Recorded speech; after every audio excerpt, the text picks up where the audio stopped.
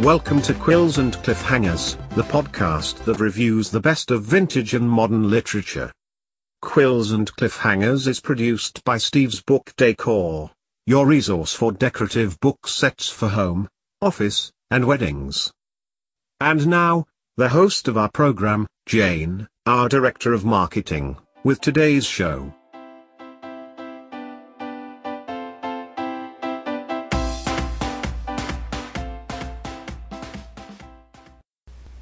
Hello everyone and welcome to today's show. Recently I found an intriguing old novel entitled The Crime of Sylvester Bonnard. It's an antique hardcover book printed in 1918 with a substantial 310 pages.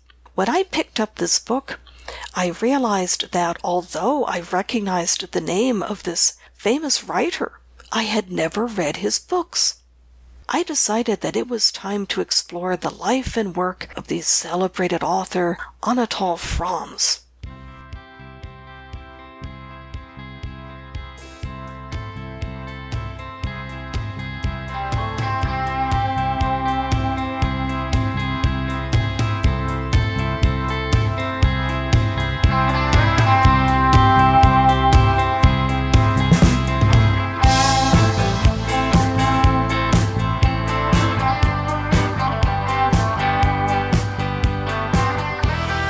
Anatole France was born in Paris in 1844.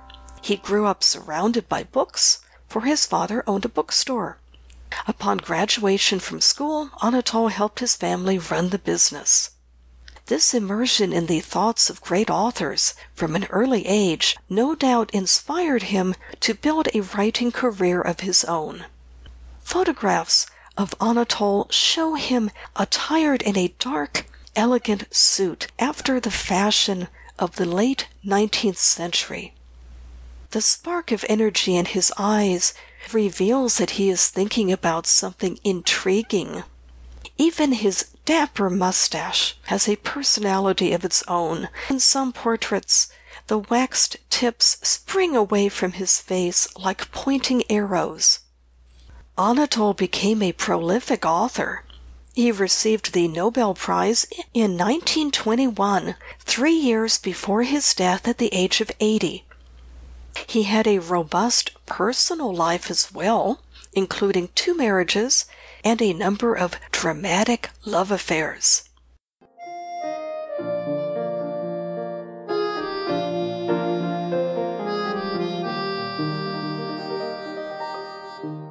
Anatole's stories have survived the test of time. Many writers, including George Orwell of 1984 fame, have praised his writing as classic and suspenseful. How fortunate that of all the books written by Anatole France, I happened upon his very first novel, The Crime of Sylvester Bonnard. This book marks Anatole's transition from a poet to an author of fiction.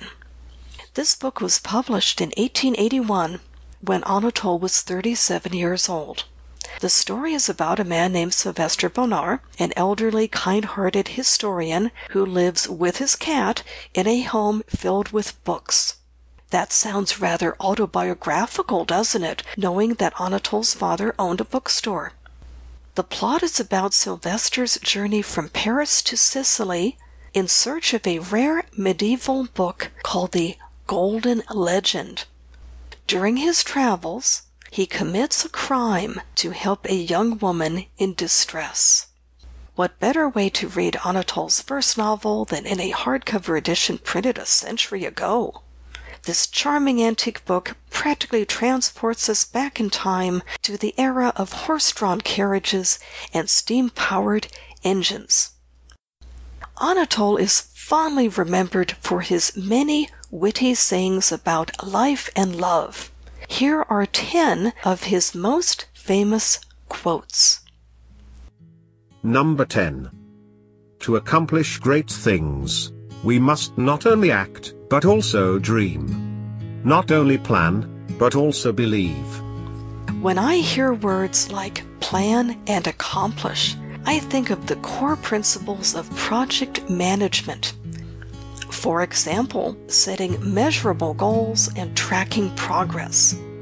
I believe that Anatol is reminding us of step 1 in project management. All accomplishments spring from an idea, a wish, in his words, a dream. To bring your dream to life, you must believe in yourself. Number 9. Existence would be intolerable if we were never to dream.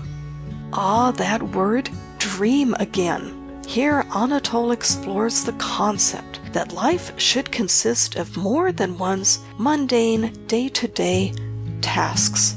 To live our lives fully, we must have hope, and that hope manifests itself in our dreams.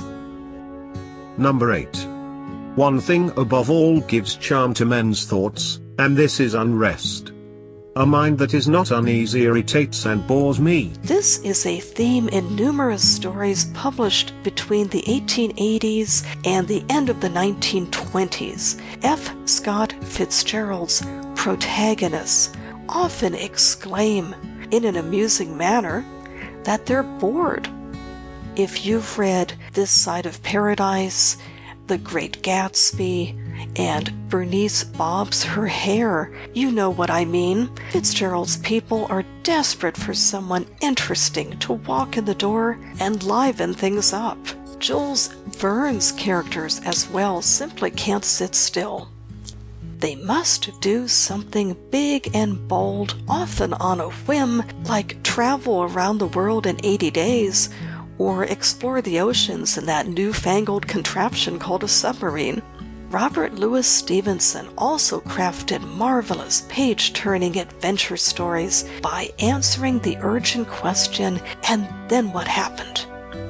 Just like our great-great-great-grandparents, we seek the company of people in real life and in fiction who are gifted with lively minds that entertain us. Number 7.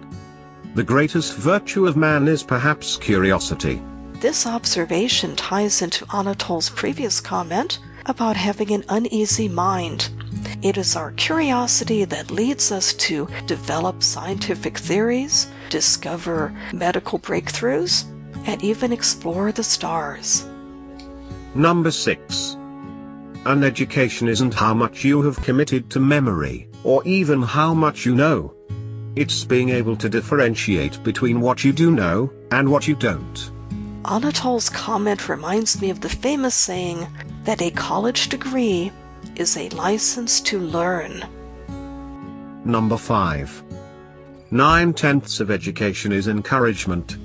How fortunate we are as we travel through life to meet many people who help us to learn, build, grow, and achieve. Number 4. It is human nature to think wisely and act in an absurd fashion. Anatol shrugs off out-of-character behavior with his usual charm. I will leave it up to you to imagine what bizarre things 19th century people could have done to earn the label absurd. Number 3. If 50 million people say a foolish thing, it is still a foolish thing. In the 1500s, people believed that lemmings fell from the sky during storms. Yes, lemmings, the same little creatures that are rumored to jump off cliffs. It doesn't matter who invented this absurd story. I can visualize Anatol twiddling the edges of his sleek mustache, rolling his eyes, and advising us to think for ourselves. Number 2. Until one has loved an animal, a part of one's soul remains unawakened. In The Crime of Sylvester Bonnard, the hero owns a cat. Or as any cat owner will tell you, the cat owns him. Let's conclude this list with this breathtakingly panoramic statement from the immortal Anatole France. Number 1. The truth is that life is delicious, horrible, charming, frightful, sweet, bitter, and that is everything. Thanks for tuning in On behalf of Steve's Book Decor, I look forward to visiting with you again. Until next time, remember to keep your nose in a book and your thoughts in the clouds.